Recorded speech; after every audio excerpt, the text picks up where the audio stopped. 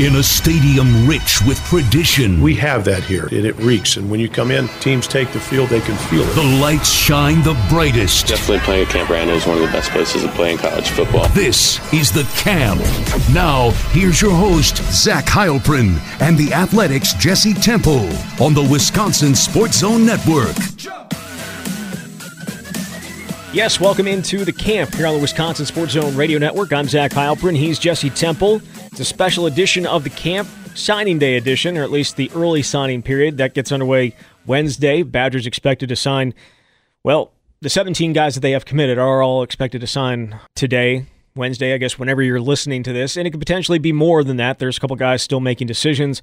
There will possibly be guys before the February signing period that will jump on as well. But these, as we're recording this, it's 17. We're going to be chatting with John McNamara from BadgerBlitz.com coming up here in a little bit. But, Jesse, just wanted to get into a little overview of the class to this point. I mean, right now it's 17 guys from 11 states, a bunch of different positions, but a heavy focus certainly on the offensive line and at linebacker. The rankings have them right now 24/7 composite, which is combined everybody. It has them at 27 in the country, 6th in the Big Ten. 24/7 itself, 25th.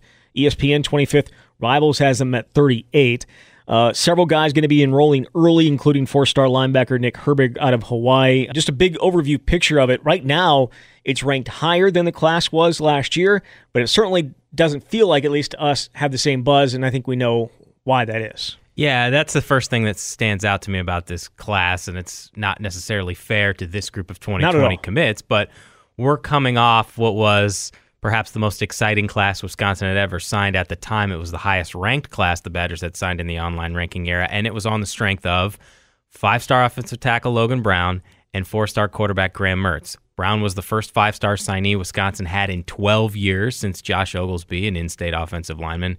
And Graham, obviously, the highest-rated quarterback Wisconsin had signed out of high school and someone people had talked about for 2 years. So you don't have that this year. You have a lot of quality, and that's why they're ranked where they are right now. You still have 3 4-star prospects, 2 of which are in-state offensive linemen, Trey Wettig and Jack Nelson, and you mentioned Nick Herbig, who I think is just going to be absolutely huge for this program. He was a great find for them because he had never even visited the Midwest until he came to Wisconsin on his official visit, committed that weekend. That's how impressed he was.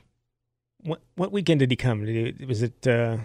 It was back in the summer. So it wasn't... It was not 17 degrees. Yeah, he's gonna show up. He's in one of those early enrollees. He's going to show up. It's going to be about 10 degrees, and he's going to be like, well, this is not the Midwest I remember. Yeah, and when I talked to him and his family, I wrote that, so he's from Honolulu. The average temperature in Honolulu in January is 81 degrees, and the average temperature here in Madison is 27 degrees. But look, these guys are smart enough, you would think, to know what they're getting into. Obviously, he had a lot of other opportunities on the West Coast and could have gone just about anywhere.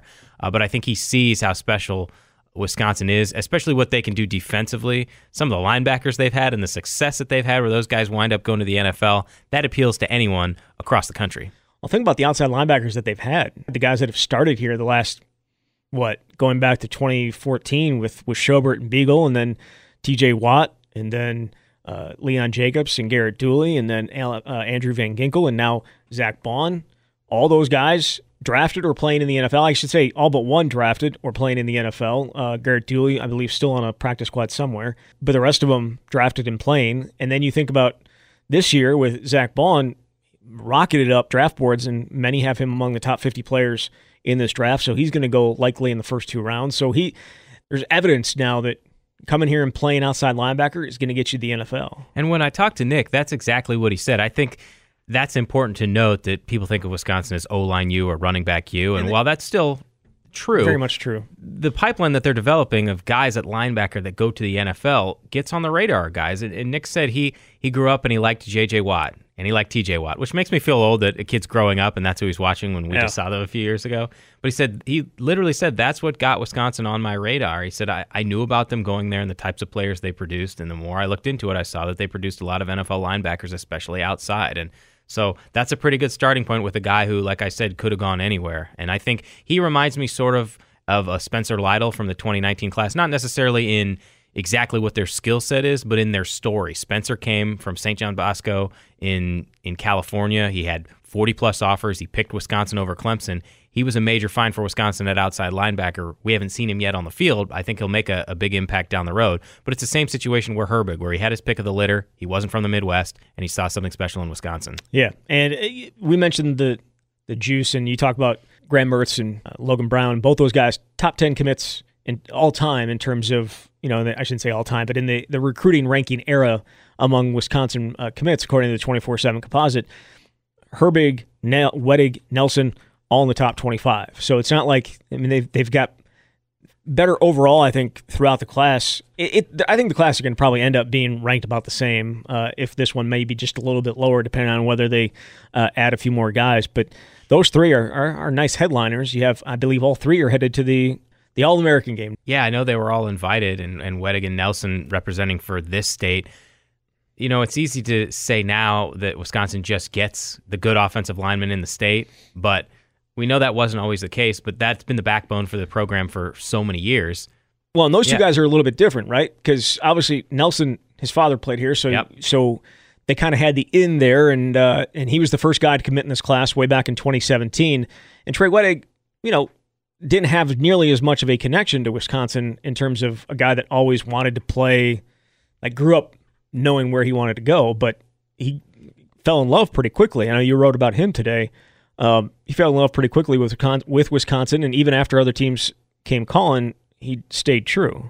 Yeah, he really did, and he's 6'8", 320, so he's got the size, but the thing that stands out in talking to him and his coaches and his parents is that you can have size, but you could do nothing with it. When he was a freshman, he was on the junior varsity team at Kettle Moraine High School in Wales, Wisconsin, and even his coach said they didn't even consider the prospect that this is the next great offensive lineman. But he continually developed, he put the work in, and you're right. Wisconsin wasn't necessarily a slam dunk, but the more he looked into it, the more he realized this is a place where I want to be. I think I hear a lot about how much players bond with Joe Rudolph, and I think there really is something to be said for Rudolph's approach and the way that he interacts with players. And, he told Trey the importance of him becoming more of a leader on his high school team, and he took that to heart and became the leader of that group as a senior. But you're right about all these other scholarship offers. He didn't wind up with 40 or 50, but I think some of that had to do with he committed very early in his junior year to Wisconsin. But he did get Georgia and Tennessee came in after he committed, and Georgia's offensive line coach, Sam Pittman, who's now the head coach at Arkansas, called the head coach and said, is there any chance that we can get him? And the same thing with Greg Madison, who was at Michigan, who went to Ohio State, and he came in and said, hey, now that I'm at Ohio State, can we get him? And Trey was steadfast. I thought the best story from the piece that I wrote was USC offensive line coach Tim Drevno flew all the way in just to see him for like a day trip. And the way that Justin Gum, his head coach, relayed the story was like Trey was completely unimpressed. He didn't really care that much about all these other schools. He didn't know that much about them, and he didn't want to know that much about them because he was set on Wisconsin. He cared more. Cared more about playing than watching. I think that maybe that goes into that where he's not really concerned about what happens like on TV and like it didn't really matter. It matters like his experience on the field, and it cared more about playing than what had been there before. And that works in Wisconsin's favor too, certainly because of Joe Rudolph, as you mentioned. But those three guys are the headliners, but they're not the only, obviously, talented players in the class. But before we get into that, the class was built by the entire staff. But as recent as 5 years ago, they had a recruiting coordinator that was like an assistant coach. I remember the running backs coach, Thomas Hammock? Thomas Hammock, yes, but also Thomas Brown? Thomas Brown was like the recruiting coordinator, and it was like a huge, huge deal that he was a recruiting coordinator when he left. He went to Georgia, and it was like a big deal that Wisconsin had lost him. At this point, though, the assistant coach is no longer asked to do that. That is not their position. Wisconsin went out, like a lot of schools, and hired a director of player personnel, right? And his name is Saeed Khalif, and he's got a staff, and they handle the initial recruiting aspect of it. They handle all the putting information together. And you wrote a great story about what that role has become, how important it has become for Wisconsin and for college football in general. But really at Wisconsin, it's a significant change from what it was before. And honestly, Zach, it's hard for me to believe that only 5 years ago there were programs that didn't have someone in charge of the recruiting operations, because it is a beast unto itself. Right. When you're an assistant coach, you've got to deal with coaching the actual players. And I thought it was Interesting that Jim Leonard, the defensive coordinator, brought that up. He said, when we're in the season, we have to focus on these guys, but at the same time, someone's got to be talking to these kids that we're recruiting, because if we're not talking to them, someone else is. And that's why having someone like Saeed Khalif come in and have his staff come in has been so valuable. He was a defensive lineman at Georgia Tech in the 1980s. He was actually a football coach. He was a defensive coordinator at Savannah State, and the coaching staff got fired in 2013. He wound up using some of those connections from Georgia Tech to land a position in the recruiting department as an assistant director of recruiting at Georgia Tech. And in 4 years, he got to a point where there was an opening for the head position at Wisconsin. He got the job. And I thought it was interesting because of the steps that they take to get these players. There's databases everywhere, right? 4,000 to 8,000 kids. And he's got systems that narrow down based on these certain criteria, height, weight, how fast you are. And he's looking at a ton of film, and he's got all these criteria. He used some of the eggheads at Georgia Tech, is that right? That's what he says. That's what he says. Apparently, to put together this database and put together this thing to narrow these guys down. And he talks about everyone. There's basically 6 position-specific traits. Some of them are the same across the board, like flexibility or height, weight, speed. It depends on the position. But he's talking about they count how many broken tackles a running back has, the way a wide receiver will catch the ball. Is he cradling the ball and like falling on the ground, or is he making yards after he catches the pass? And once he comes up with these evaluations, he pushes them to his assistants. So Jensen Gebhardt is in charge of the offensive guys, and Warren Herring, who used to play here, is in charge of the defensive guys, and they do write-ups based on the film. And so at this point, they've got a pretty good picture of who's good, who fits into the Wisconsin picture. Only then do they go to the assistant coaches or the head coach or whoever at that position and say, do you like this guy? And they do not bring up star ratings. They do not bring up who else has offered them. All they want to know is, do you like him or do you not like him? And if they like him, they keep recruiting him. And then Saeed really dives into the background. What's this kid background? Could he qualify academically? Because we know that had been an issue under the Gary Anderson regime, which was short-lived, but they were just going out and offering guys that couldn't get in here academically. They offered, it felt like 200 guys a year, if not more. It was insane. And it's like, and a lot of guys, some guys had never heard of Wisconsin before, like in terms of they'd never even talked to people, and they got an offer. And I think that makes a huge difference. You only have so many hours in a day to go recruit people. I feel like it's sort of fruitless to recruit people that you have a sense can't get into Wisconsin. And so they've changed that direction. I think that's made a substantial difference. And then it's all about communication. Saeed is on Twitter. He's constantly direct messaging with these guys and talking to them and making sure they're good and wanting to make sure they're comfortable. And then when they do visit, I think he lays out what makes Wisconsin so special. And you hear this a lot when people talk about Wisconsin's program. There's really no BS. Like when you come here, they're not going to lie to you and say this is what's going to happen when you're here. Saeed even told me, he tells the kids, you have to go to class here, you have to get degrees, the weather is cold, but it makes our guys tougher. And if you're on board and you want to be a part of that, then come join us. But if this isn't for you, then we're not interested. And I think that really helps them narrow down players. And I think it helps them get some other guys that maybe wouldn't have considered Wisconsin because they see that the Badgers are doing things a little bit differently and they want to be a part of that.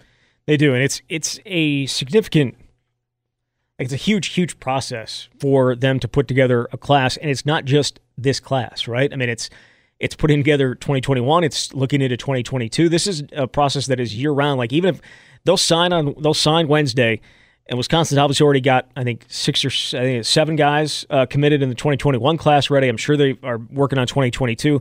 It's just a huge thing that I agree with you. Like, how did anybody do this and coach a position at the same time? It seems impossible because you're right. It never ends. Even this, in the last week since we last talked, they've got 2 more commitments in the 2021 class with Brian Sanborn, the inside linebacker, who's the younger brother of Jack Sanborn.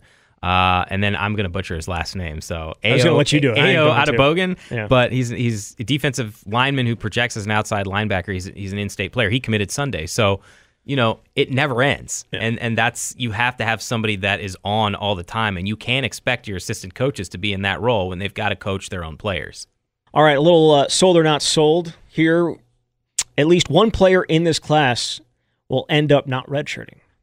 Oh, I'm sold, but I don't know who it is. And that's the thing. Like, going through that list of 17 guys, like, I can't pick a guy and say, yep, that one's going to for sure, because so many guys of the 2019 class did not play. And so you're going to have, like, there's so many guys there that I think are going to play and have roles. I don't know where the rest of these guys fit in.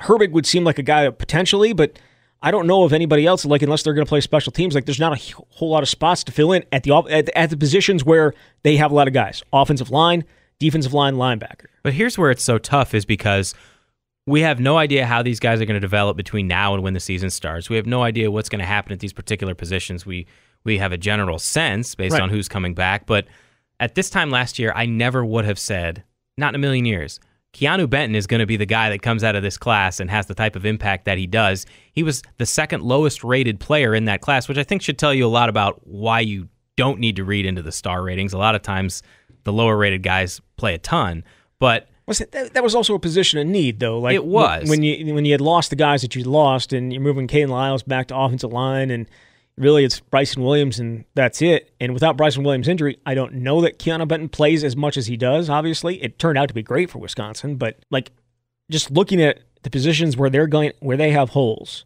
where they're losing guys and need guys to fill in. Inside linebacker, I guess. Outside linebacker, perhaps. I mean, running back, like those would be like the three spots that you would say, and I don't see anybody here that's jumping out saying, yeah, they're going to jump in there.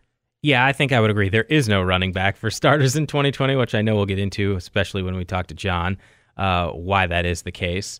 But I think there's going to be some opportunity at outside linebacker, like you said, but I also wonder, will Spencer Lytle be a guy that makes that jump because he's got a year in this program? Like, he strikes me as someone who could potentially crack the two deep, but you've still got Isaiah Green-May, who probably didn't have the year that he anticipated. The injury certainly didn't help, but I think he can step in. I think Jalen Franklin can step in. You still got Noah Burks, and maybe it is someone like Nick Herbig, but that's what's so unpredictable. And I think also this redshirt rule that allows you to play in 4 games is so beneficial too. Well, that's the other thing. That's why I mean end up, not redshirt. I didn't say end up.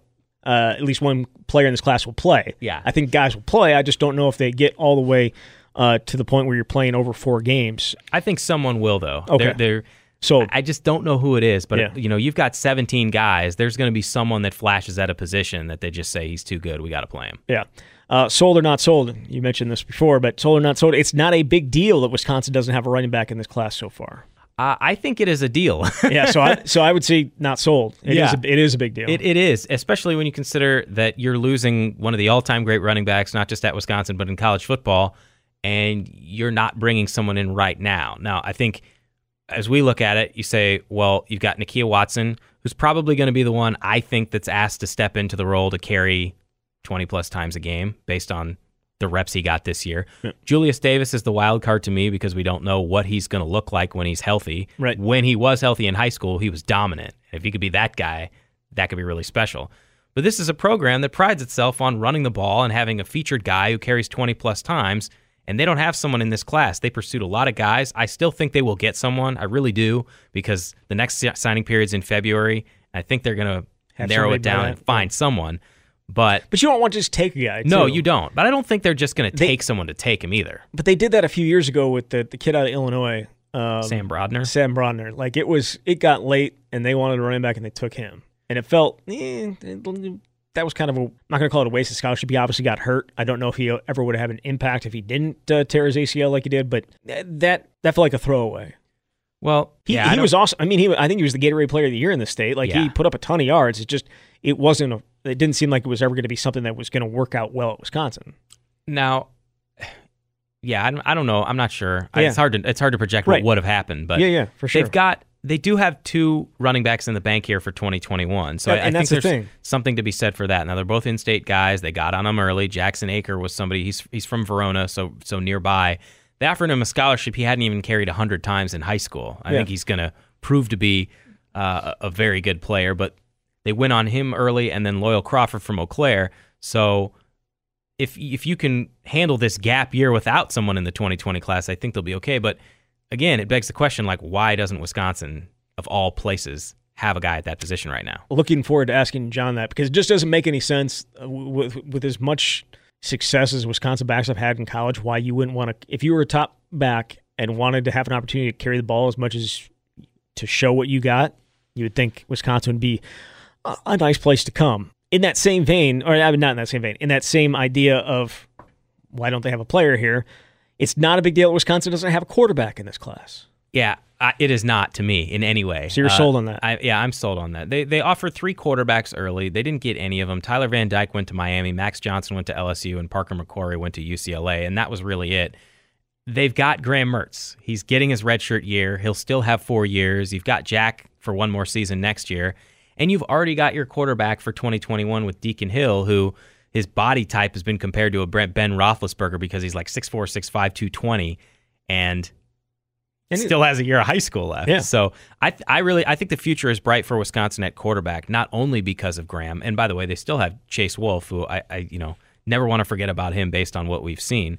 So I don't think you need 5 scholarship quarterbacks on a roster. Is it good to have a quarterback in every class? Yeah, but like it is, to me, I'm just not all that concerned because you've got Graham for 4 years, right, and then you've got someone else coming in 2021 already. I kind of operated on the theory Ron Wolf, the former Green Bay Packers general manager, would take quarterback every draft. It wasn't a guy who was maybe in the first round, but like 6th or 7th. Yeah, I mean, you get a guy every time just in case because you just never know, and it worked out there. Now that's a little bit different, obviously, but because you're not giving up a scholarship, you're just giving a draft pick, and if you don't like the guy, you can cut him. You don't do that with this. But yeah, assuming everyone stays, you don't have anybody leaving or transferring, it's 4 scholarship QBs again next year. And then you'll have Deacon Hill coming in, and it'll be 4 again. Yeah, and that's why I don't think it's a problem, because it's not like this is Jack's senior year and you're losing him and you've only got 3 quarterbacks after this. You've got all 4 there again for another year. Yeah, and this is not a sold or not sold, just talking out loud. 7 in-state kids tied for the most since 2014. Was this just a really good year for in-state talent in Wisconsin? Because you usually don't, even with Paul Chryst and all these Badgers on this staff, you don't see a ton of Wisconsin guys in this program in terms of scholarship guys every year pouring in. I think it just happened to be a really deep class because they got the top 4 guys in the state, and I think all of them are going to contribute at some point. We already mentioned Wettig and Nelson. They're as good as anyone in the country. That's why they're 4-star players, and they're going to the All-American Bowl. Cole Dakovich, I thought, was a really good pickup, outside linebacker. He could play a number of different positions. But if they wanted to put him at tight end, they probably could. He had a monster junior season after not playing football his first couple of years. And Chimere Dike was the first wide receiver that they got on board in the class. And then you wound up with Ben Barton, who's another offensive lineman, and Tanner Bortolini and Cade McDonald. So I think it just happened to be one of those years where they were very deep. They're not going to give 7 scholarships out to in-state kids every year. They're going to go get the best players they can. It's an added bonus when they're from the state because those guys generally want to play for the Badgers. Yeah. Among the other early enrollees, whether it's Preston Zachman or Aaron Witt or Cam Large, along with Nick Herbig, any of those guys stand out as potential guys could help you right away? Tight end, maybe? Yeah. With Cam Large? I think that was my bad when we talked about it earlier. A tight end might be a position, too, because you have Clay Cundiff and you have Hayden Rucci to go along with. We'll see what happens with Ben Shaw coming back from that injury, and then also Jake Ferguson. You have those 4, maybe. He would have been the one that I would have mentioned just because of what his talent appears to be and the position of need that he could meet, because he got talking about guys that they don't talk about offers like when they go and talk to coaches, but his offer list and the guys the ones that he selected him from, based on his offer list, you would have thought he would have been better than a 3-star recruit. And maybe that'll be adjusted at some point. I don't know. But he had nearly 30 offers, and you mentioned some of those offers. But the other teams he got offered, Alabama, Georgia, Ohio State. I mean, finalists, weren't they? That is pretty darn good. So he's 6'5", 240. At least that's what he's listed at. You never know what they wind up with when they come in here. But that's very true. But I do think that he could be someone to watch, especially at that position, because they absolutely need it. Jake Ferguson was forced to do everything this year without much help.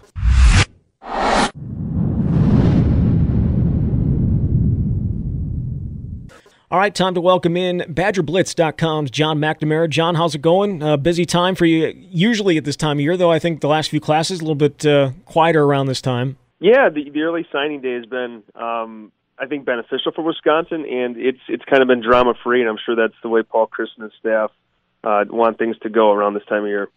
We'll start with going some of the things that me and Jesse were talking about earlier in the show, and that was both the quarterback and running back spot. Starting with the running back spot, Wisconsin does not have a running back in this class, in this 2020 class. Now, they do have 2 coming up in 2021, but how big of a concern is it for Wisconsin that they don't have a running back right now? Do they have any prospects for getting one? And do you see any guys that stand out that potentially could be those guys? Yeah, I think that if you start with it, running back's a position that Wisconsin can recruit at a national level, and I think there's a group of fans who follow recruiting who are a little antsy at this point, especially with a guy like Jonathan Taylor and the success that he's have. Fans are wondering, why can't Wisconsin get a guy, at this point in the recruiting calendar? To answer that question, they could have. I think they're just going for guys that are, pretty high level recruits across the country. You look at Jalen Berger to start with. He is not expected to announce tomorrow, which is Wednesday, but his decision is expected to come at the U.S. Army All-American Bowl. Wisconsin's up there, UCLA is there, and Rutgers is there. The feeling right now is that Rutgers might have the inside track, especially after they hired Schiano, and who had a previous connection there, to New Jersey and to Jalen Berger as well. If you go beyond him, it's Kevontre Bradford, who will definitely not sign tomorrow. He's taken an official visit to Wisconsin, also has taken an official visit to Ohio State, but it sounds like the Buckeyes are kind of fading in his recruitment. They already have at least 2 running backs that they're planned to sign tomorrow. So he's a guy that potentially after signing day, after the early period that Wisconsin could wind up with in February. Beyond that, it'll be interesting to see what happens. I think those are the 2 biggest targets Wisconsin has at running back right now. But after the dust settles tomorrow, there could be some names out there, either guys who haven't signed or guys who are new to their board. So it'll be interesting to see what happens in terms of how many scholarships they have remaining, and if they still have room for a running back in this class. John, you said Wisconsin could have potentially gotten some running backs, but opted to pursue maybe a higher caliber player at that position. Can you provide any insight on guys that you feel like they could have gotten that they didn't or didn't pursue or went elsewhere? Yeah, that's a question that comes up on our message board a lot. And like I said, if Wisconsin wanted a running back in this class, there's a lot of guys who they could have got. You look at a kid right now that's committed to Virginia Tech, Jalen Brunson, who they were in talks with. They decided not to get up on campus for an official visit. I just think that they're not in a position where they absolutely need someone in this class. I think they're swinging for some bigger fish out there, like we talked about with Jalen Berger, Kevontre Bradford. So unless they hit on one of their high level top tier guys, they're not going to force something in this 2020 class, especially with, like you mentioned. They have some guys who are already locked up in 2021 at the position. The other position we talked about in wondering, there's no guy there, was quarterback. And I know they didn't go heavy after guys in this class, but is there any concern on your part that they didn't try and get a quarterback in this class, or is 4 scholarship guys plus Deacon Hill coming in next year okay? Well, yeah, they're a little thin there. And, you mentioned Deacon Hill. They've told him that he's going to be the only scholarship guy they take in 2021. And obviously there's a long way to go there, and things could change. But, they're kind of thin there right now in terms of the amount of scholarships guys that they have there. They went into this class looking at a few guys, Parker McQuarrie, who ended up committing to UCLA, Tyler Van Dyke, who ended up at Miami. And then there was a kid early in the process, too, who committed to LSU. So, they had like 3 pretty big targets that I think they all had a pretty legit shot at. All 3 of those guys were on campus, but none of them ended up committing to Wisconsin. So I think, again, they looked at it and said, we don't necessarily need to force something here. I think they like the future of the position. Obviously, Jack Cohn has 1 more year. Graham Mertz redshirted this year. And then Chase Wolf as well is a guy that, they like quite a bit. So I think they were just saying to themselves, if we can get one of our top-tier guys, we'll take him. But we don't necessarily need to force something. So, if this class kind of shakes out as you expect it to be, they're not going to take a scholarship quarterback. And I think the last time that happened was the class that had Joel Stave coming as a preferred walk-on. Zach and I were talking earlier about how this class doesn't have quite the same feel as the one a year ago because of the firepower that the Logan Brown and the Graham Mertz signings brought with them, and yet this group, as of now at least, is ranked higher. What's your overall assessment of this class and what Wisconsin has been able to put together in 2020? Yeah, I think you're right in terms of the star power. You mentioned Logan Brown, Graham Mertz. They had some guys at the top of that list who were big-time national prospects.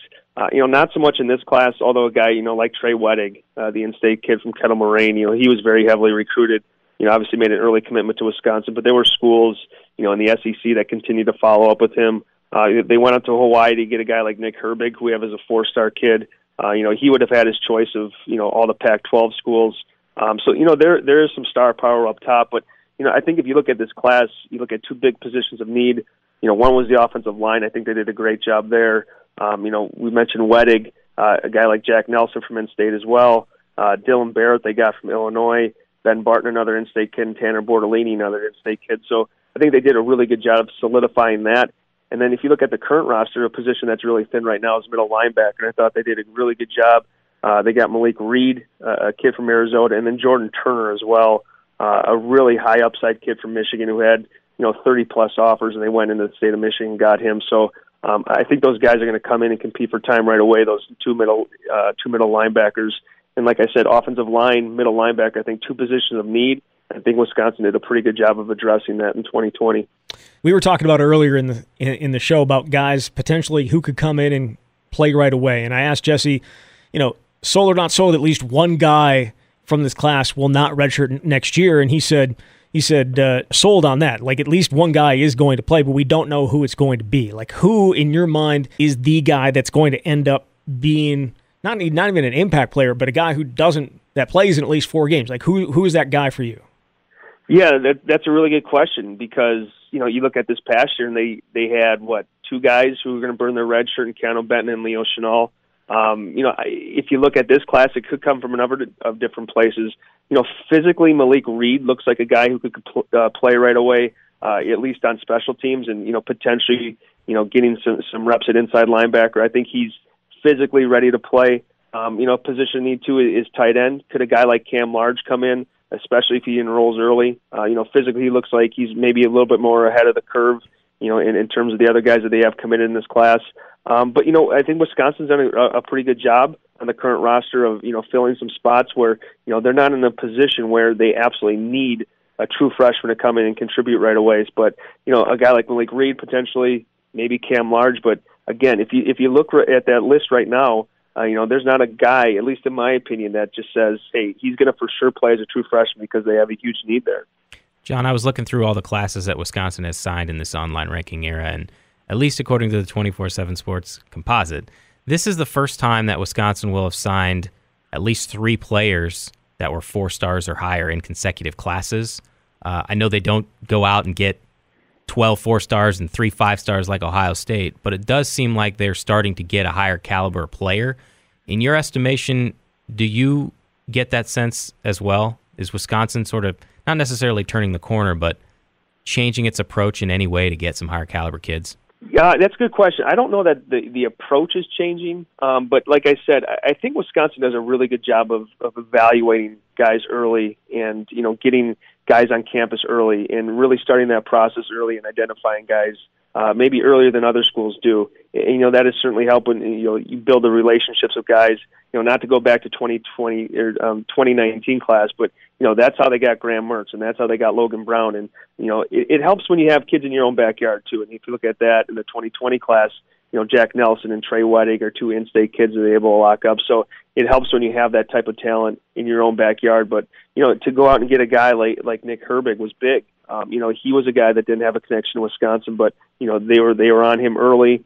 They made him a priority early, and they got him on campus in the summer, and they were able to lock him up. So I don't think the philosophy has changed, but I do think that there's an uptick in recruiting, and the evidence is there in the rankings, and I think they're bringing in 2 really good classes back to back. If you look at 2019 and 2020, and even if you go beyond that to 2021, they have a really good start in that class. I think the foundation's laid for that to be another really good group for Wisconsin as well.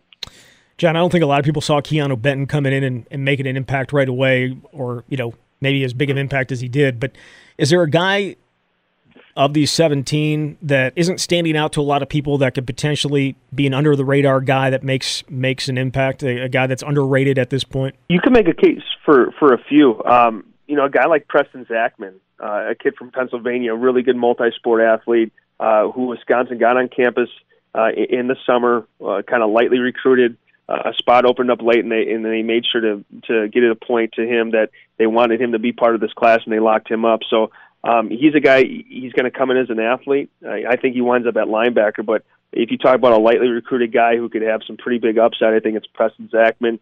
In terms of a guy that I don't think that people are talking about enough is Chimere Dike from Waukesha North. I had a chance to see him a few times over the last couple of years. I think he's the most talented receiver to come out of the state in at least the last 10 years. A guy who played both ways this year for North. Once he really focuses on just wide receiver, I think he could be a big-time weapon for Wisconsin. I think he's got big upside. Another guy who plays, I think, 4 sports at Waukesha North. So, once he really focuses on football, I think he's got big upside potential and could be definitely a playmaker for Wisconsin on the offensive side of the ball. One player we haven't talked much about, who's pretty highly regarded, is another in-state kid in Cole Dakovich. He didn't play high school football his first couple of years and then had a huge junior season. What do you see out of him? Where does he project? What type of impact can a kid like that make? Yeah, when Wisconsin offered, I think the thought was that he'd play outside linebacker. We actually talked to Cole earlier today, and the plan, really since the summer then, is for him to play tight end. He's a big kid, 6'4", 6'5", probably will be 240 pounds, 245 pounds when he gets on campus. That's a position of need, and, that's where he'll be kind of pegged to play when he gets there. Really athletic kid, like you mentioned, didn't play football, was a basketball player for a long time, played football as a junior, and his, the story kind of goes from there. His recruitment blew up, and Wisconsin locked him up early. So a good athlete. He'll play tight end. He's there with Cam Large, and I think that's a pretty nice 1-2 punch to have in the 2020 class at tight end. We've seen an uptick in terms of guys enrolling early and coming in. How many of these guys are coming in early, do you think? That still kind of remains to be seen, but Cam Large has talked about enrolling early, Preston Zachman as well. I know that Jack Nelson is looking to enroll early as well. You're kind of having to look at the current roster and who's leaving and who is kind of opening up spots for spring camp. But off the top of my head, Dylan Barrett is another guy that's going to as well. So I think those 4. But again, I'm not positive just off the top of my head who's going to enroll early. All right, John. Hey, appreciate your time, and I guess we'll talk next year. No, I'm just kidding. No, we'll catch up between now and then, and talk a little basketball recruiting at some point with the Swing. Thanks a lot, man. Yeah, absolutely. Thanks for having me. All right, there he is, John McNamara, the editor at BadgerBlitz.com.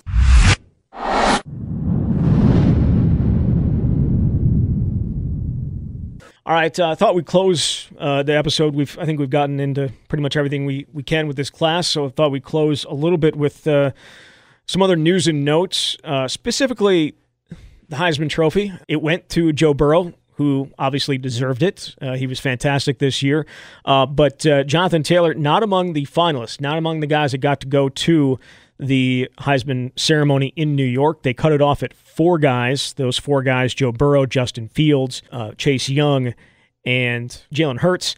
So you have those 4 guys, and there was a pretty significant drop-off in the votes between Chase Young and Jonathan Taylor. But if you go by what you think, where you just take the top 5 guys no matter what, Jonathan Taylor would have gotten to go to the Heisman ceremony. You wrote a pretty a nice article, or a nice, I guess, a think piece on what exactly you feel about Jonathan Taylor being left off. And there were a lot of people upset with it, and the fact that he has over 6,000 yards and did not go to New York once. Yeah, I think it's really a shame that he didn't have an opportunity to be a Heisman Trophy finalist. And what I wrote is, it is not a participation trophy to be a finalist. That is not what I am suggesting. But I do think that some common sense should prevail here in the fact that Jonathan finished 5th in the voting, and the way the Heisman Trust does it, and I understand why they do it this way, is they take the total number of votes, the point totals, and if you're in 3rd place and you're reasonably close to 2nd place, you go. If you're in 4th place and you're close to 3rd place, you go. If you're in 5th place and you're close to 4th place, you go. Well, as we know, Jonathan wasn't particularly close to 4th place, which wound up being Chase Young. Chase finished with 643 points. Jonathan had 189 points. But my argument is that they should have 5 go every year, because they have 3 sometimes. They've had 6 in 2013, and a number of occasions in the last 2 decades, they've had 5. I think it would have been a great opportunity for Jonathan to be honored for his work. And what he did this year stands on its own merit. He has 1,909 yards. That's 2nd in the country. He has 26 total touchdowns. That is 1st in the country. I thought he should have been there. And what I also say is, nobody that went there that wasn't named Joe Burrow thought they were going to win. Right, exactly. That's he ran away with the thing. Yeah, that's the point. Like everyone that was a finalist knew they were not going to win other than Joe Burrow. Everyone knew going into it. So if you're only going to take the guys that have a shot to win, well, there was only one guy that had a shot to win, and yet you took 4 guys. So I mean, I understand the voting aspect of it, but if you want to cut the cutoff, Joe Burrow way up here and everybody else way here, and then Jonathan Taylor here, why even take the other 3 guys? And I think I know why they did. But I don't think this is going to happen, but I wish that they would allow Heisman voters to vote for 5 players instead of 3, because there are more than 3 worthy candidates. And I think now that it's over, we can share who we voted for, and we probably had the same order, I'm guessing. But I went with Joe Burrow number 1, Justin Fields number 2, and Jonathan Taylor number 3 because I felt he deserved to be there. Yeah. Jalen Hurts, fantastic player, 13 turnovers this season. Chase Young was the best defensive player in college football. There's no question about it. He also didn't do very much in the Big Ten championship game, and he was also suspended for 2 games this year. You can debate the merits of whether that should matter, but Jonathan played every game, and he showed up for every game other than one game against Ohio State, and he came back and performed extremely well in the Big Ten championship, so that's what sold me on him being 3rd. But even in past years, and this is one thing I don't understand. In 2016, if you look at the Heisman votes, the way it went, they invited 5 players. Lamar Jackson ran away with that Heisman vote. He had 2,144 points. 3rd place was Baker Mayfield with 361. They still invited Dede Westbrook from Oklahoma and Jabril Peppers from Michigan, easy for me to say, 209 points, 208 points. Those guys weren't anywhere close to the top. And so that's why I feel like it's incongruent a little bit that sometimes you've got these guys that shouldn't necessarily be there. But in the end, Jonathan should have been there. It's a shame he wasn't. He would never say that. And in fact, when we talked to him, he did not feel outraged that he wasn't there. He's the Doak Walker Award winner for a 2nd straight year, but he should have been recognized on that stage. He wasn't outraged, and I know that in talking to Tyler Biadasz, who was asked about that, and he was surprised and disappointed or upset. I don't know what the exact term was, but then Jonathan was asked, we heard Tyler. He said he was pretty upset about it, and John says, well, he's pretty upset that you weren't there, that you deserve to be there. And he's like, well, Tyler's, pretty biased one direction. It's like he's got some bias to him, and I understand that. But he deserved. I mean, he did obviously have a great season. Burrow, Fields, Taylor. I know he got 6 first-place votes, so somebody voted him first place. I know that, and talking to a couple other people that from Wisconsin that voted had him 2nd. So I think that there was enough support around here for him.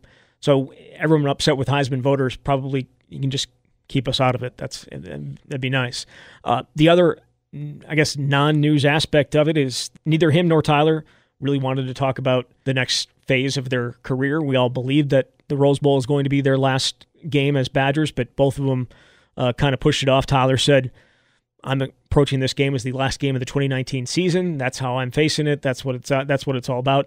And Jonathan Taylor went the same route and pretty much said the exact same thing. The only difference between the two is one admitted that he had put his name in for the draft advisory. The other one said he had no idea about it. Do we believe that he had no idea what the draft advisory is? Jonathan draft advisory committee. Jonathan Taylor said that. I don't know. He did seem sort of surprised, but I'm not sure if he was just withholding some information there. Is that like I've never experienced that with him before? Like he usually just gives you an answer like the PC answer, like he did when he asked if it was his final game, and he said, it's all about Oregon. That's such a great team. We have to be focused on that. Like if he knew what the advisory committee was, he could just been like, yeah, I'm just focused on this and that, and it's more news that he didn't know what it was than him saying, yeah, I don't want to talk about it. I have no doubt whatsoever that both these guys are gone. Yeah. And I think we're in the same camp here. I almost feel like the guy's going to be a late first-round pick probably. What evaluation do you need from a committee? You're gone. He's accomplished everything he wanted to accomplish outside of winning a Big Ten championship, competing for a college football playoff, which really is beyond what he can control. He did as much as he possibly could.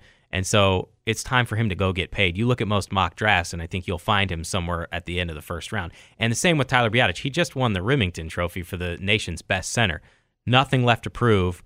Those guys, it's almost like they need to go. You don't want to shove them out the door, but you sort of need to say, get out. It's time. It's time. So I don't know if he actually knew. I guess it's irrelevant, but we'll see. I think both are playing their final games come January 1st, and Wisconsin will be playing its final game of the 2019 season. Will they get to 11 wins, Jesse? I'm going to say yes. They are underdogs.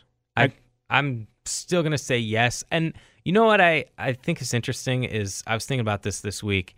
Let's say they won this game. They finished 11-3. Where would you rank this team in the last 20 years since they last won the Rose Bowl in your mind? So I put that up as a question, right? I did it team of the decade, but I think of all the teams the last 20 years, they would be 2006, I think, probably would be one that you would throw into the mix along with 10, 11, 17, and then 19. And 2011 overwhelmingly was the best, in my poll, was overwhelmingly the best team. And they were probably the most talented. They also lost 3 games. If they win this one, and someone said that, why don't you ask this question after January 1st? It'd be hard to sit here and say that they're not, but I just have, for whatever reason, this entire year, maybe it's the Illinois game, I just have never looked at them in the same light as the 2010 team or the 2011 team. And I think those two teams it's like they've been colored through rose-colored lenses. Because of what a lot of those guys have done. Right. J.J. Watt was there, Russell Wilson was there, Monte Ball. Like, these transcendent names will look 50 years back and remember these guys. I would put, if they won this game, I would still put the 2017 team number 1 based on their accomplishments. We know the 2011 offense is the greatest offense we've ever seen. 9 of the 11 starters became NFL draft picks, but that 2017 team went 13-1, won a school record 13 games, and then beat a nationally ranked Miami team in basically a road game in the Orange Bowl. And so I'll look at that team as number 1, and then I think this team could make a case for number 2 purely because they would have won the Rose Bowl. And they're playing a number 6 Oregon team that just destroyed Utah, which was trying to get into the college football playoff. But I understand 2010 and 2011 being in the conversation. They didn't win the Rose Bowl. And I do think that final game has significant sway over how you view these teams. And one other thing I wanted to mention is you talk about the loss to Illinois. I do think that clouds people's perspectives, but 93 team lost to a bad Minnesota team. 99 team lost to a bad Cincinnati team. Neither of those teams even went to bowls. And I will say, Illinois finished 6-6 and went to a bowl game. I know there's way more bowl games now, but they're 500. And so I'm throwing that in there for a little added perspective. There have been Rose Bowl winning teams that had bad losses. How dare you, sir, bring up 1993? How dare you? Bad Minnesota team. They were. And Darrell Bevell was a bad quarterback that day, threw 5 interceptions, which I believe is still, I don't know, but it's probably up there in terms of the most interceptions thrown in a single game. But the 93 team, I mean, if we're talking about favorite teams of the last 30 years, that team will never be topped. Your perspective of that team isn't diminished because they lost to a bad Minnesota team, right? No, because they went ahead and they finished off, they won a Big Ten title, and they went and won the Rose Bowl. The game would have been different had UCLA scored on that final drive, and maybe you look at the 93-94 team a little bit different, possibly, but they didn't. And the Rose Bowl back then meant significantly more, and because there was nothing else. There was no true national championship game at that point. So, look, the 2006 team didn't lose to anybody outside of Michigan. That was the only. Right. I mean, in Michigan was them and Ohio State were 1-2 the entire year, and without they probably end up going to, I guess, a quote unquote New Year's Six game back then, if not for those two teams being where they were. But, yeah. Other food for thought, I would say, like that team that went 12-1. Didn't beat a single ranked team during the regular season. The only ranked team they beat was Arkansas in the bowl game. Yep. This Wisconsin team beat 3 teams that are in the top 18 of the college football playoff poll. And if they beat Oregon, that's 4 ranked teams. Yeah. There's going to be an argument. There's definitely an argument for this team. It's just a matter of overcoming the mental jump.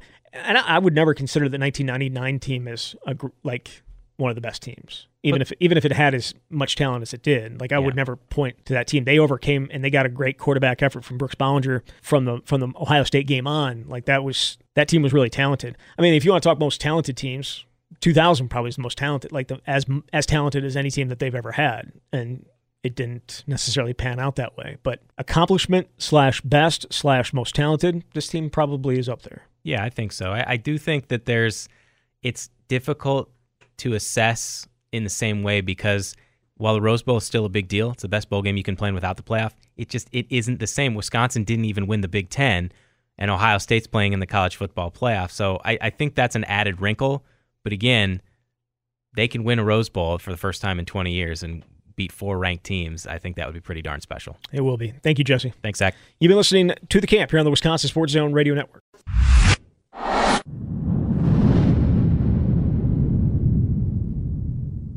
Zach Heilprin here, just adding this to the episode as we had an opportunity to chat with Coach Paul Chryst, offensive coordinator Joe Rudolph, and defensive coordinator Jim Leonhard Wednesday morning after the much of these signings came in. We got the chance to talk with them about the recruiting class, including the late edition of Caden Johnson, which obviously Jesse and I did not get a chance to talk about because we recorded on Tuesday. So we had an opportunity to ask about him, among other things, including a little bit of Rose Bowl talk as well. But here's those three guys. The first up, Paul Chryst. The next would be Joe Rudolph, and the third would be Jim Leonhard.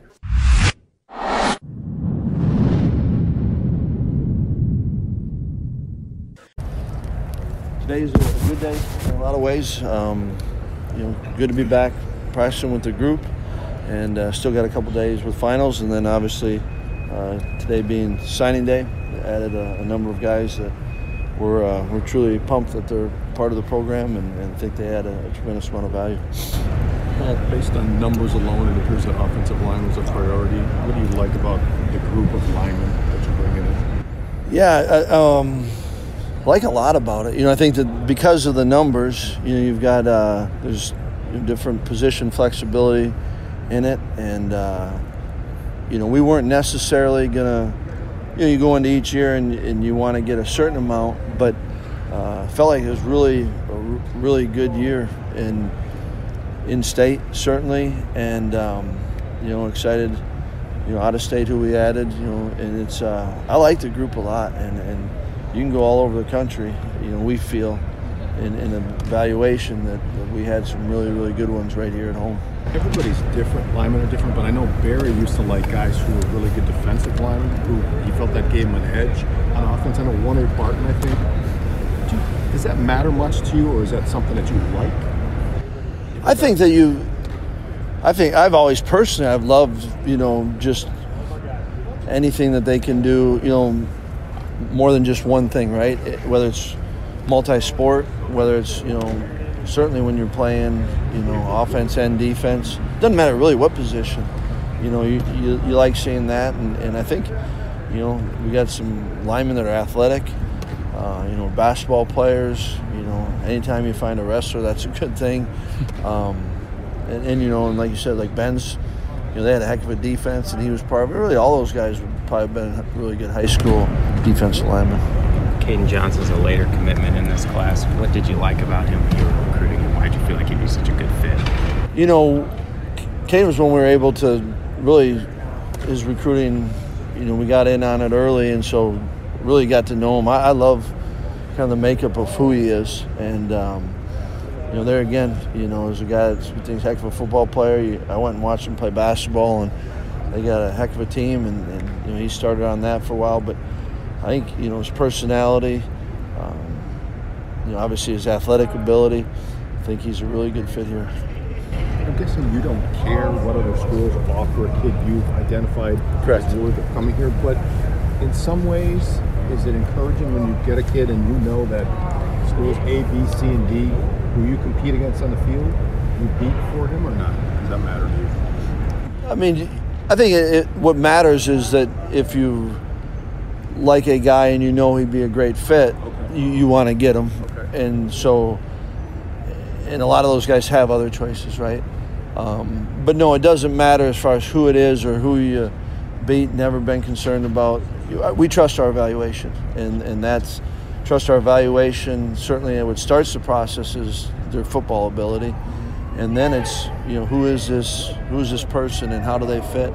And when you get a guy that you think is certainly above the line athletically, football player wise, and then get around our players and you get to know him more, and you say, oh, this guy's a great fit here, then you get excited and you try to work your tail off to get him here. Well, when you evaluated Caden up front, what did you like about his ability? Because that's an important position in this defense. It is, and feel like he's certainly got that combination of athleticism and strength, and kind of his frame and his size now, and what it could be, especially when that's one thing I like about when you recruit multi-sport athletes, when they just get a chance to focus on football and the training component of it. I think that he's kind of that combination we looked for, and Coach April spent a ton of time recruiting them, and part of that is you're always watching them and evaluating them, and the more that's what's neat about this whole group. The more you watch them, the more excited you get about them. What do you like about Jack Nelson? Jack's he's really him and Trey. It's kind of how you'd want to draw up what a tackle looks like. Yeah. And Jack, both are extremely athletic. It's been fun. Those were two guys we were on early, and it's been fun to see kind of their growth and their maturity. And Jack is again, went and watched him play basketball. He's athletic, and you watch him play football, and he knows how to get nasty. And I love his approach. Like he truly wants to be the best player he could be. I know you were roommates with Jack's dad. How quickly or how soon did he call you or mail you about Jack and his ability to play football? Todd, they did a good job in kind of not pushing him to too many camps too early and all that. And so it was fun, when you can start recruiting. It takes a second, like, holy cow, I guess we are getting a little bit older. Their kids are coming. But, I thought the whole family did a good job of, just because Todd went here, they're going to let Jack figure it out. And we're excited that he's coming here. Barry used to talk about the importance of building a wall around the state to make sure you have the best players that stay in Wisconsin.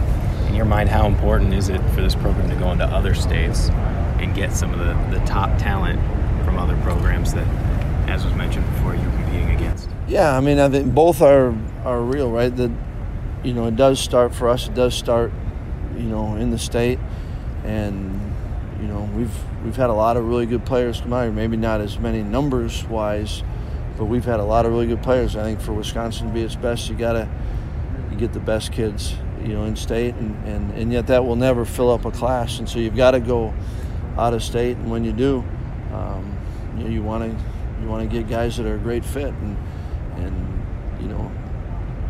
you end up doing what you're saying and taking some really good players, and so I think that's what feels good is when they come.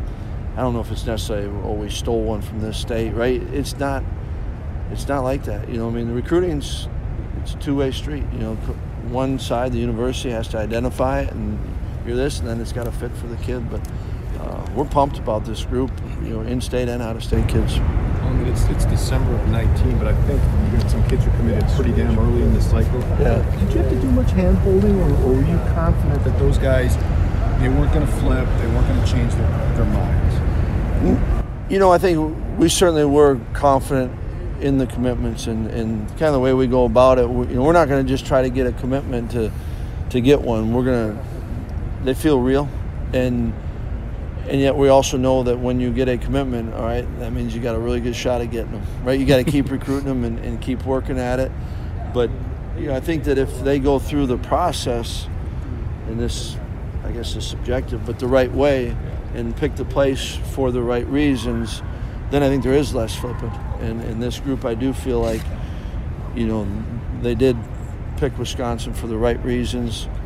Maybe a little bit different for each kid, right? It's individual, but felt really good about the group, and when kids commit, you feel like, all right, and you get a sense of it, and we've had other commitments where it's okay, we're one of five, right? But these ones, and really a great number of them, when they commit, you feel like it's just that. It's truly commitment, and then you keep working and make sure.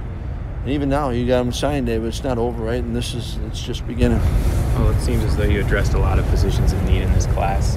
I think one that may not have been addressed yet would be running back. In your mind, how important is it to spend the next couple months leading into February to find someone at that position to fill an important role? Yeah, I think it's. I think we'll continue to work at it, but don't feel like, boy, we have to do it. He's got to be the right fit.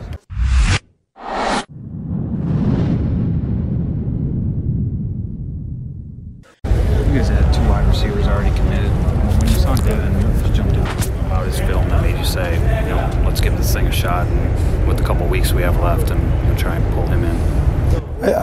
I think his film is what really stood out. Explosive, made plays easy, separation. That was exciting to see. And then Seth and Coach Gilmore went in and just did the research and just tried to find out, does he fit us? Does he match who we are? And really enjoyed meeting him and his mom when they came up on their official. And, you know, the accolades came back in a huge way, and thought that he will bring a ton to this program. So I'm excited about that one. You guys addressed a lot of positions of need in this class. The one that you don't have yet would be running back. As you get toward the February signing day, how much time will you guys put into? Do you feel you need to have a running back in this class? Yeah, I think Coach Seth grinds on it, man, and he's smart and he's on top of it, and he's working his butt off, and we all are in pushing to make that happen. And yet I think we got some good – I like our room, and I like the flexibility we have with the incoming class. And so I think we have some good options, but there's no question that'll be the emphasis in the last half of recruiting here. You look at your offensive line class, a ton of talent coming in with a handful of guys. What kind of stands out about some of those guys that maybe you end up playing on the interior, like Ben and some of the other guys? You want me to talk about each one of those guys? I mean, just a handful if you could. Okay, sure. I think I think all of them have the attributes that you love to find. They're really big. No, they're really athletic. They're great athletes for their size. Really smart kids, incredible work ethic, and I think they have outstanding character around them. I think they're guys that want to develop, know how to get better, and will do those things. And you know, Trey and Jack saw those guys early on and saw their development, and you know, felt like they were pretty prototypical guys that you are really excited about having in your state and getting a part of things. And then Dylan Barrett was a young man who came up to camp and just did an awesome job in camp, really stood out. And so getting to kind of see his progression from camp to that junior year to, you know what I mean, really helped me in evaluating him, and excited about him because of those characteristics. And then, you know, Ben Barton came and did camp as a D lineman, and then came back and did camp as an O lineman, and you're like, okay, man, this guy loves ball. Yeah, come back to camp in 3 days. Sure, yeah, okay, coach. You know what I mean? And you love that about him, and I love his development, what he's been able to experience. I love he plays both sides of the ball and plays basketball and does all that. I think he's got a ton of upside, and I'm excited for him for all those reasons. And then Tanner Bortolini isn't far from that. Came to camp 2 years before. Really, he's a young kid, young birthday, and boy, you saw this great development as we went to see him in the spring, and you know, playing hoops and doing everything at the school kind of fit all those same attributes that you hope to find. So yeah, I'm pumped about that group. Sounds like Cole Dakovich will come in at tight end. Yes.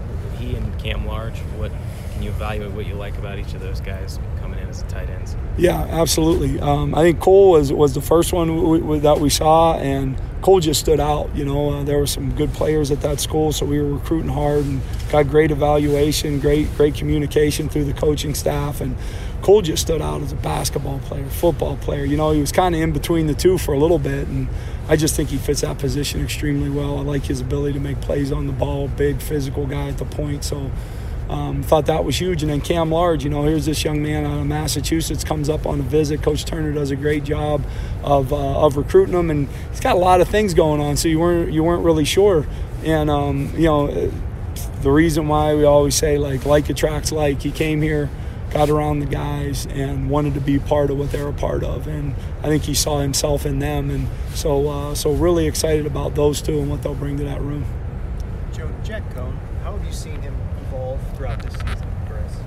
I would say the biggest thing for Jack is I see him continuing to evolve because what's at his core, and I think that is it is a great demeanor. You know, I mean, he is locked in, he is solid in his progression, doesn't get too high or too low regardless of any game.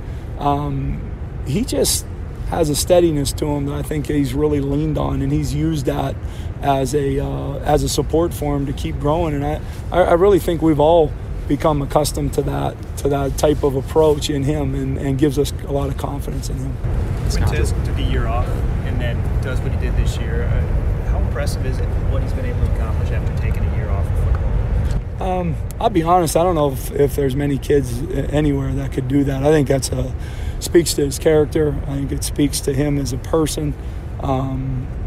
He had a great mindset, and I think that's hard to do. I think it's hard in life not to get bitter or to get angry or to get upset and let all those factors affect your actions. And I think he did a great job of staying positive and taking everything as things he can learn from and grow from. And I think because of that approach, he hit the field and he was further ahead than you could imagine him being. And so to see the success he's had is I'm really happy for him. It's not often you stay in state to find a wide receiver and offer scholarships. Yeah. Chimray is one of those guys. What stands out about him, and why did you guys decide that this is the guy? I'll be honest, everything stood out about Chim. I went there with Coach Herring. He loved him. He's saying, I want you to come see this guy. I'm pumped about him. And, man, by the time I walked out of the school hearing everyone talk about him, watching film, going through things, I'm like, shit, I love him too, man. Like, this kid was all a conference in 4 different sports. And, like, man, I'm like, I don't know if there's anything he can't do. So I'm excited. You know, he'll be in at the mid-year. I think that'll give him a great opportunity to impact this place. But whenever he does make the impact, he surely will. Really excited about him and his future here. You guys list him as an athlete. Is he going to play wide receiver for you guys, or figuring it out still? Or? Well, we hope he's an athlete, regardless of what position he plays. Sure. I'd probably be wide receiver, but I'm not sure. Like I said, we do have some flexibility in the group, which is awesome. That's what you want. We've had some great players that played. Owen Daniels was the QB, right? Like, he ended up being a pretty good tight end, and you know, you can go through it. People were recruiting John Clay as a defensive end, and he was a pretty good running back, you know, like, so you never know. But the flexibility part's good, but that's what we're thinking. Mm-hmm. Joe, once it sunk in for Tyler, he really couldn't believe he won the Remington. What was your reaction when you found out that he'd won that award? You know, I see the work that he puts in. I know what he got through all through the offseason to be ready for this year, and there's a lot of guys that could take different approaches towards working through injury, through working through when you're not feeling your best. And, man, to see him rewarded for at the end of really displaying all those attributes day in and day out is pretty cool. So I was happy for him big time.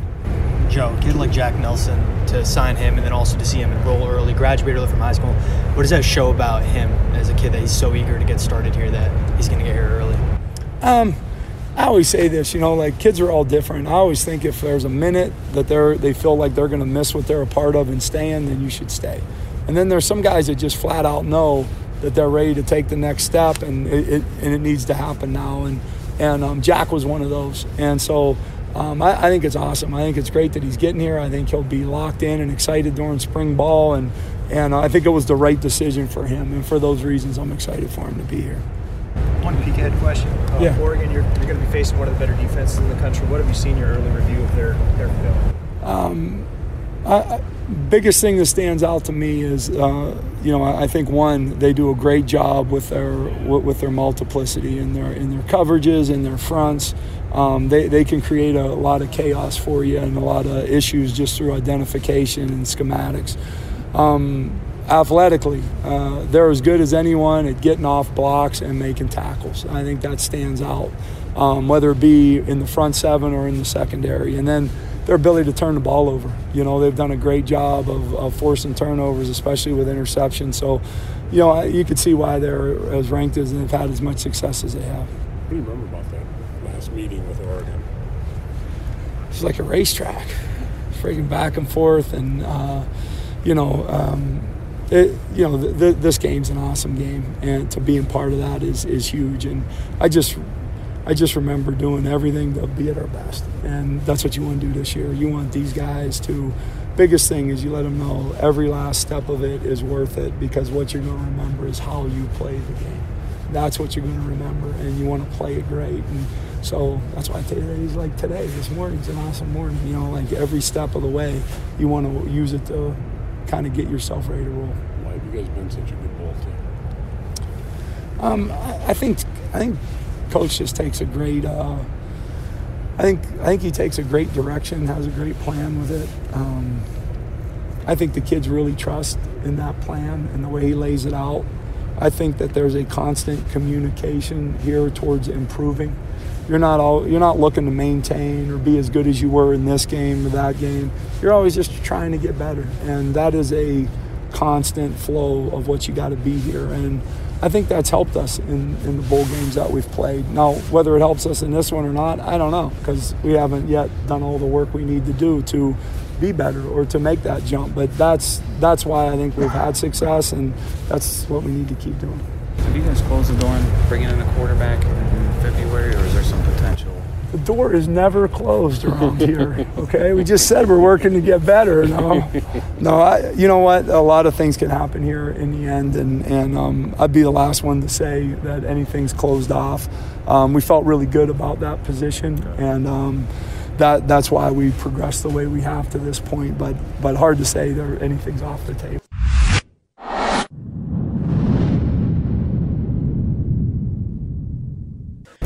Jim, Caden Johnson, a late commit in this class and a pretty big one. When you were evaluating him, what stood out? Why'd you feel like he'd be such a great fit in this defense? We love Caden and his athleticism. You know, he does a lot of things on the football field for his team, and he's our type of guy, man. Great attitude, very versatile, basketball player as well. So we love what he brings to the table from a physicality standpoint and an athleticism standpoint. We think he can be a great leader in this locker room. When Barry was here, he talked a lot about the building the wall around the state here. In your mind, when you're going out recruiting, how important is it for this program to go get some of the best players in other states, especially against programs you're competing against in the Big Ten? Yeah, that's always a part of it. We're proud of what we are recruiting. We know we have to be great in the Midwest, right? And we are a national program recruiting, and we'll go anywhere for talent. And when we go outside of the area, the biggest thing is doing your homework on who these kids are, right? Are they going to fit this culture? Why are they going to come in this locker room and be dynamic leaders for us on top of just being playmakers? So we're very fortunate that we've had the success outside of the Midwest. We love what we've done, and we've got some talented guys, but we've also got some really good leaders and really good guys understand the culture of what this place is and how they're going to make it better. With how much success you guys have had at outside linebacker in terms of producing guys that go to the NFL, do you guys play that up on the recruiting trail at all? You use what you got, right? It'd be like telling a running back, we're okay running the ball. Yeah, we've had a lot of success defensively and obviously very dynamic playmakers at the outside linebacker position. So it is something where we feel like we can go in and compete with any school, just because of what we provide that group and how dynamic they are in our defense. So we love the way we can approach a lot of positions on our defense, but obviously that outside linebacker position. Did that play out with Nick Herbig and with Caden at all? We got them. So I guess so. They're great kids, man. We really, really like this class as a whole. And defensively, obviously, we got some really talented players that, we're fired up about. And it's always exciting when you get to this day. A lot of time, this is a huge decision for these guys. Coaches, we go through this every year. They get one opportunity to make one of the biggest decisions of their life. So you're always excited when the class comes together, and it's impressive in today's day and age just to see how quickly this group gets really close. And by the time they step on campus, they create a great bond and with coaches and with players, current players. So it's a lot of fun to get to this day. Jim, Caden had a lot of choices, obviously, like some guys do. At what point did you feel, okay, A, we're in good shape, and then B, yeah, we do that? I think we knew we had a great opportunity. We knew how he felt about us. We didn't necessarily know how he felt about everybody else, which is okay. That's fine. I felt great this morning when we found out. Because you create great relationships with these guys, and you wish them the best. You hope they're Badgers. We're very biased, right? In the recruiting process, everyone we get is great, and when they don't choose us, we're not very happy about it. But you wish kids best, though. When you get to this point in the process with anybody, you really are all in on who that kid is, right? And the structure they have and what you can provide them and what the opportunity is going to be here. And you feel, you get disappointed when they choose elsewhere, but you understand. Like, it's a huge opportunity for these kids, and that's why we're glad once you find out who's here, because you feel very strongly about that entire class. Obviously, the physical ability in Caden is pretty obvious, but how long did it take you guys to realize that the other things you want, the fit in that were there that would make that a good relationship? We were obviously fortunate to have him on campus a number of times, so you really get to spend time and find out who he is. And you love the family, you love the team aspect of it, what he does athletically, like I said, on the basketball court and things like that. So, it doesn't take very long. It was, you felt really good after meeting him the first time and going, wow, he'd be a great fit, and he really matches what we do, and personality-wise, he would have a great opportunity here to flourish. And I think we signed a couple other kids in that class, but we'll keep talking about him if we have to. Can you evaluate some of your other linebackers with Malik and Jordan as well? What stands out about those guys? How can they contribute? Malik and Jordan, two different type of players. Malik is extremely powerful, from a physical standpoint. He's not going to have a huge adjustment coming to Wisconsin. Extremely strong, understands football, locked in. Get opportunity to watch his tape. He is locked in every play. Jordan Turner is a dynamic player. Love what he can do physically, and a great leader on his team. He makes plays all over the field, and I don't know if we can talk about Herbie yet. I don't think that one's come through, but we just love the versatility. Aaron Witt is a guy that can do so many things. He's just scratching the surface, and love what he's going to be able to do and provide some flexibility for us as a staff. What's his best fit, and really like that linebacker group and how it shaped up and how they complement each other. Jim, switching gears a little bit, your defense this year, what have you seen as the evolution of your squad, this unit? I think starting out early in any year, you're always trying to find out who those playmakers are going to be. And, to see what Zach Bond has done from day one really till the last snap of Ohio State, and Chris Orr, kind of what he's done from a playmaking standpoint. We found out early those guys were going to be dynamic for us, and you're just trying to find ways to get them involved in every game plan. From a defensive line standpoint, I think the physicality has been great. We've done such a good job eliminating the run game in a lot of weeks, and really letting our DBs focus on covering guys. And that group has grown up a lot. The experience from a year ago, they've taken a big stride forward from a production standpoint. So, beginning of the year, you are just trying to figure out exactly who that group is when they're playing in front of 80,000. And I like how they've responded early in the year, and I like how they've responded to adversity. And that's, you give them a lot of credit for how we played down the stretch in November to get us in the Big Ten championship and put a really good team on the ropes. Unfortunately, we couldn't finish that one, which is frustrating on all accounts, but you give this group a lot of credit for how they rally around each other and how they work on a day-to-day basis. Speaking of evolution, how have you changed since day one, year one as defensive coordinator to this moment? I had a lot of growth, just as far as understanding football, understanding how teams try to attack us, and just from coaching and motivation and leadership and what I need to provide this program, what I need to provide this team. I take a lot of pride in studying myself and talking to a lot of people, and it's been a fun journey for myself, and I think that helps this group out. Me being better than I was when I stepped on and called the first play is huge for this program.